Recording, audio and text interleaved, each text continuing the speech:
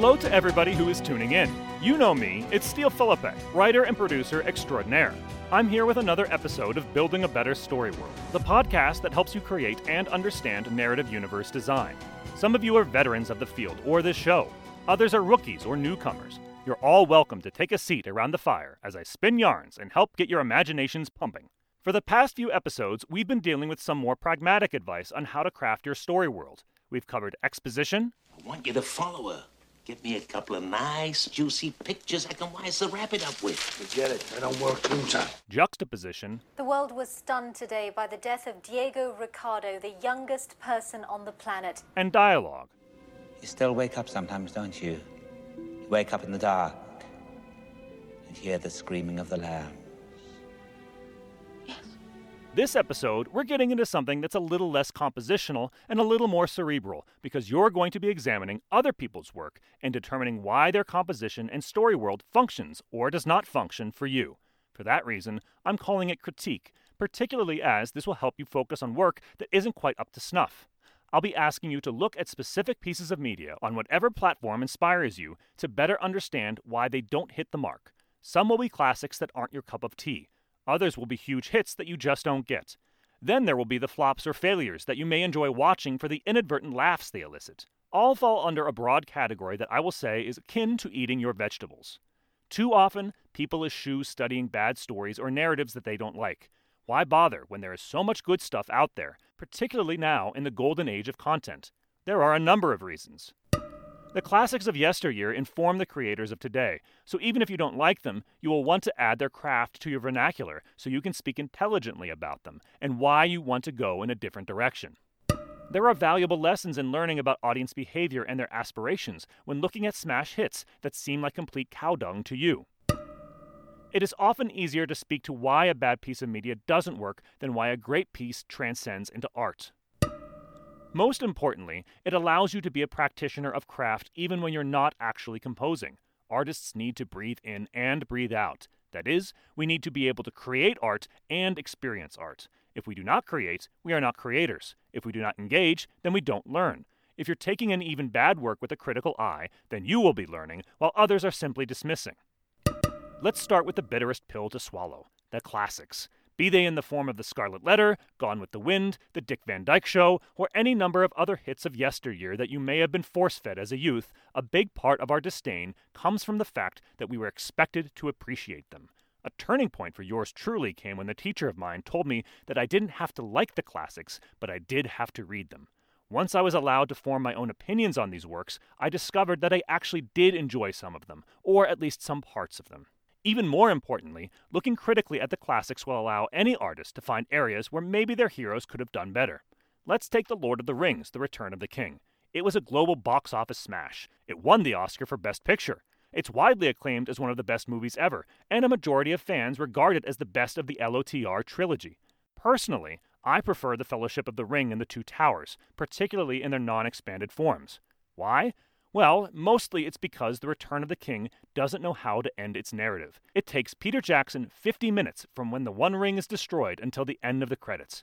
You could watch an entire episode of television in the time it takes this film to conclude its epilogue. Here at last, on the shores of the sea, comes the end of our fellowship. It is a massive story world, and a lot needs to be wrapped up, but for me, the energy of the film is lost by the time Samwise Gamgee finally settles down in Hobbiton. There are any number of other classics out there that are now viewed as sacrosanct by those in the know, but you don't have to be one of those. You are an individual with taste and a voice. If you think that Game of Thrones is problematic, or that The Wheel of Time is overwrought, or that the structure of Fellini's films are a complete mess, that's entirely acceptable. Just make sure you can explain why you think that way. There will be an army of people who oppose you, and more importantly, you'll want to learn those lessons for yourself so that you don't replicate them in your own work. I'm just one voice with one opinion, however. What is a classic that you might be mixed about? For today's first exercise, I want you to pick out one film, television series, or episode, comic book, novel, or other piece of media that everybody seems to love except for you. If you need to refresh your memory, maybe throw it in the DVD player or pull it off the shelf and engage with it for a bit. Then, when you're ready, write down at least 5 bullet points of things that you don't like about it. Beside those bullet points, write down a sentence or two that describes why you don't like it. Then write down what you would have done differently for each of those points. That's right, I'm giving you permission to correct the masters. Use your power wisely. Just because something doesn't work for you doesn't mean that it doesn't work for everybody. You may be allergic to peanut butter, but that doesn't mean that peanut butter isn't a staple in billions of people's kitchens. This will be central to our next point of discussion, so take your time on the previous prompt. Pause if you need to, and then start this episode up again. We'll be getting into big hits next, or rather, bad hits. So maybe big bad hits is the way to describe them. These are the summer blockbusters, this year's critical darlings in literature, and the shows that everybody is talking about, but that you just don't get. Maybe you don't see the appeal in people in spandex beating the tobacco juice out of one another. Wakanda forever! Maybe the quick-witted repartee of a town of oddballs really rubs you the wrong way. Are you enjoying your breakfast? I don't know if I like Pop-Tarts. Did you fall on your head while you were sleeping? I don't know. Do I like this? Is this something I like? So you fell on your head and now you have some kind of very specific amnesia. Is that it? I mean, last night I was dreading Mom and Dad's reaction to the breakup, right?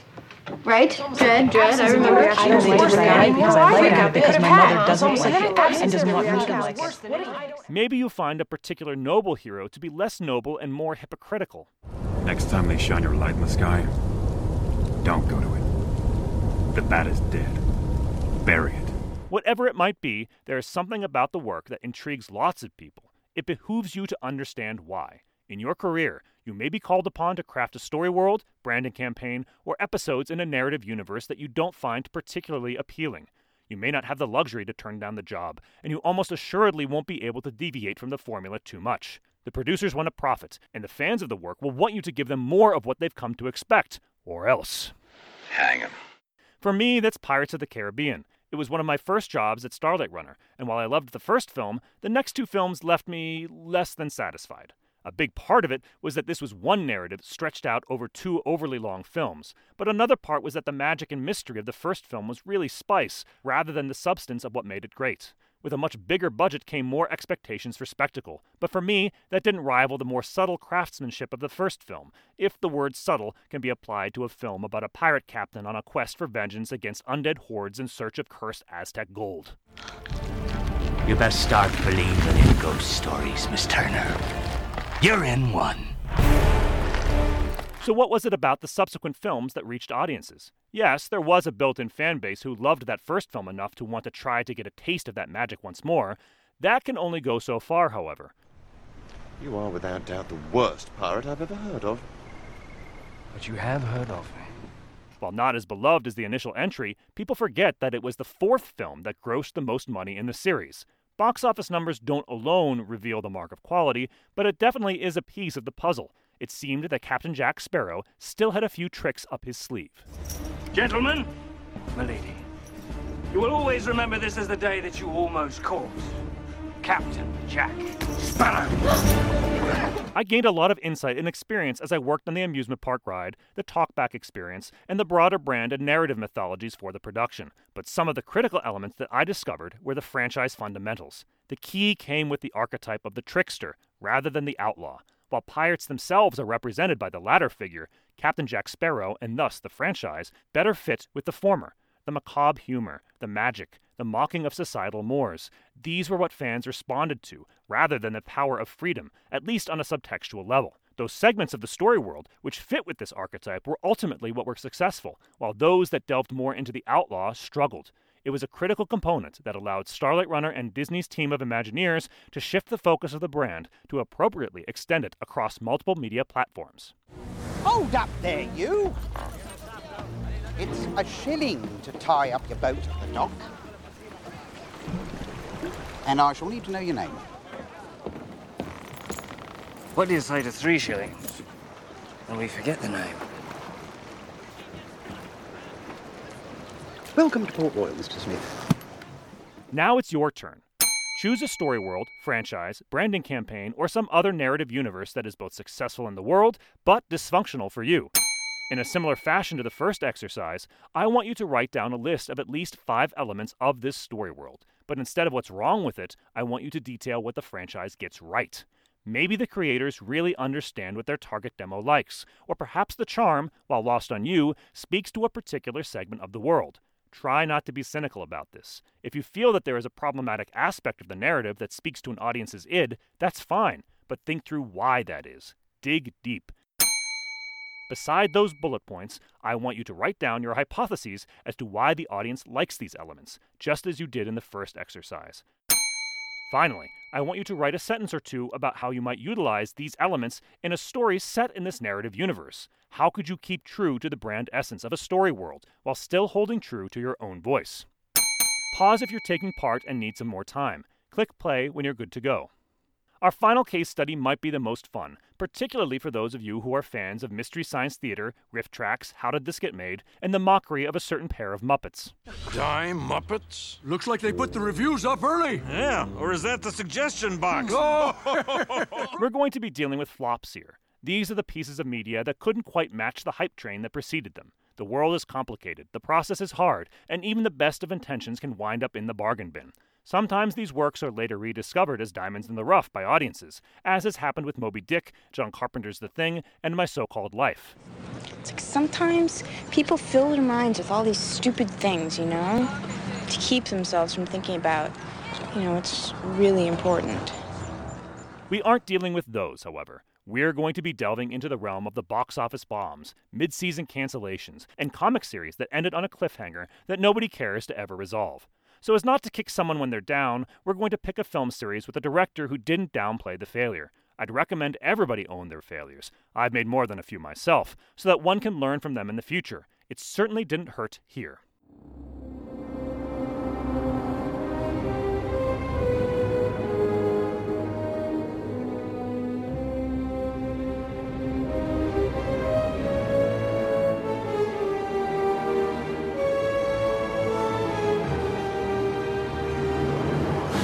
Batman and Robin was the fourth entry in the original Batman series of films. It was also the final, as the box office returns, while not as horrible as some people think, definitely showed a downward trend. More importantly for us, fans and critics alike savaged the film, with Mike Nelson of Mystery Science Theater and Riff Tracks fame calling it, quote, the worst thing ever made, unquote. I wouldn't go that far, but I will say that I easily find it to be the weakest in the series. From silly puns... What killed the dinosaurs? The Ice Age! To a lack of theme and depth. I want a car. Chicks dig the car. To an over-the-top aesthetic that can't choose between the darkness of Tim Burton's first films or the campy kitsch of the 60s TV show. There's something about an anatomically correct rubber suit that puts fire in a girl's lips. Why are all the gorgeous ones homicidal maniacs? Is it me? Enough. Sweet talk. The film comes across like a complete mess. Who knows where things went wrong? Maybe it was studio interference. Maybe it was simply time for the series to conclude. I don't know for certain, but one person I met had an unexpected opinion on that. I met the film's director, Joel Schumacher, when he came to speak at my college about Phone Booth. That movie is fun, and he made several strong motion pictures in his career, such as 8mm, St. Elmo's Fire, Falling Down, and Lost Boys. I would also include Batman Forever, the prior film in the series which Mr. Schumacher also directed. While I prefer Batman Returns, I think Batman Forever does a much better job at balancing the gothic romance of Burton's first two films and the fun required of a summer superhero blockbuster.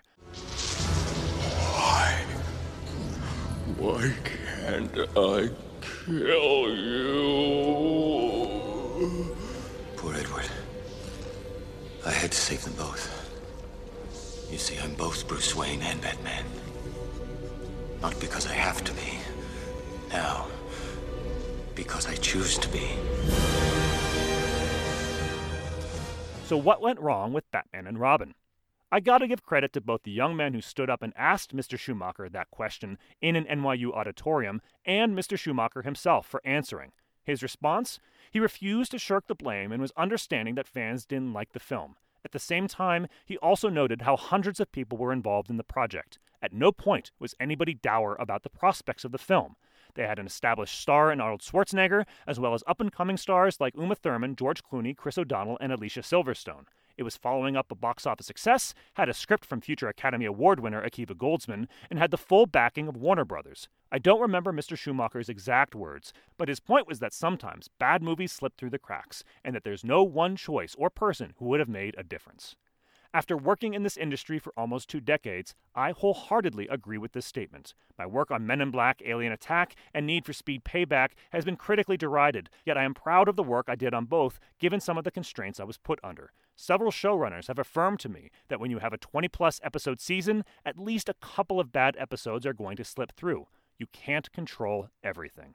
At the same time, you can control some things. The more you study flops, the more you will begin to pick up on patterns that you can avoid.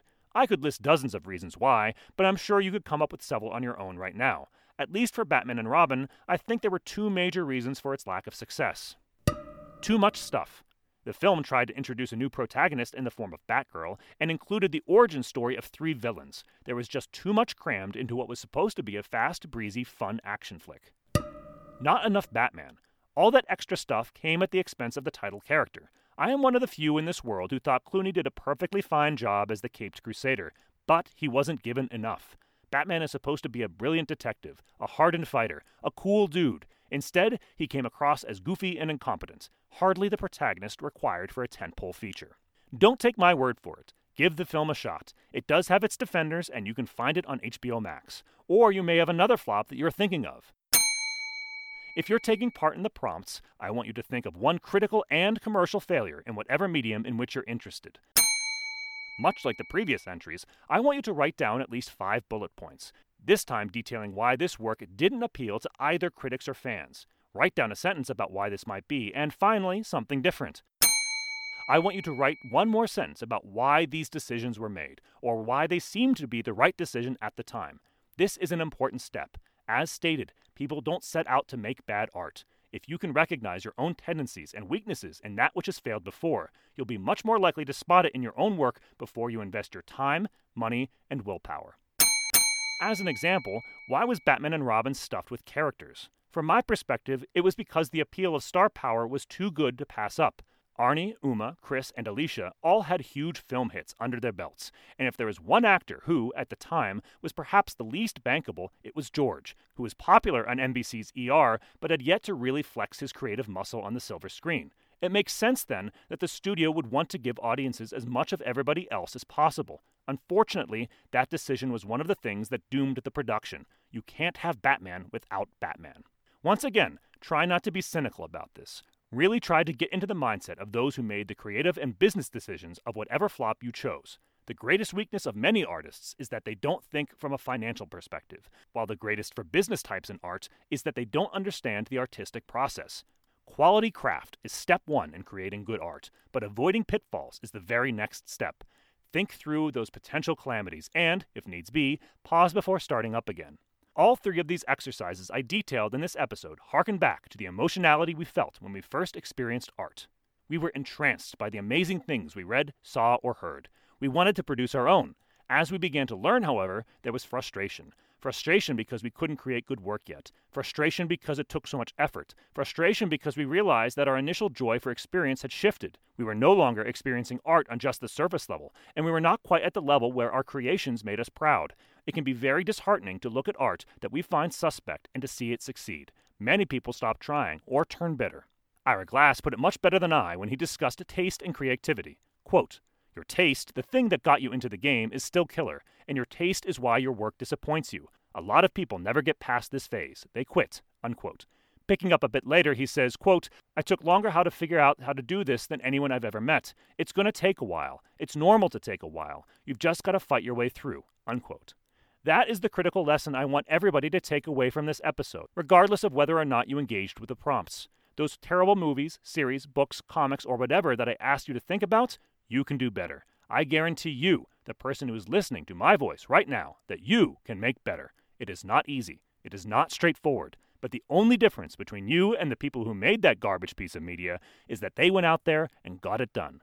You should feel emboldened when you watch, read, or hear something terrible. If that piece of work can get made, so can yours. Stuff yourself with a little bit of confidence, even if it's ill-gotten, and listen to me. You can make it work too. This is why I always ask you to keep on creating. You will only succeed if you try. If you want more help, please keep on listening. I'll be detailing just a couple more pragmatic tips for story world development before moving on to a new arc of content. In the meantime, please subscribe to this podcast on iTunes, Stitcher, Pocket Casts, or any fine podcatcher. You can find more episodes online at babsw.buzzsprout.com or on my website, steelphilippak.com. Reach out on Twitter at Words of Steel or on email via helmstarmedia@gmail.com. Keep on working, keep on writing, and keep on dreaming.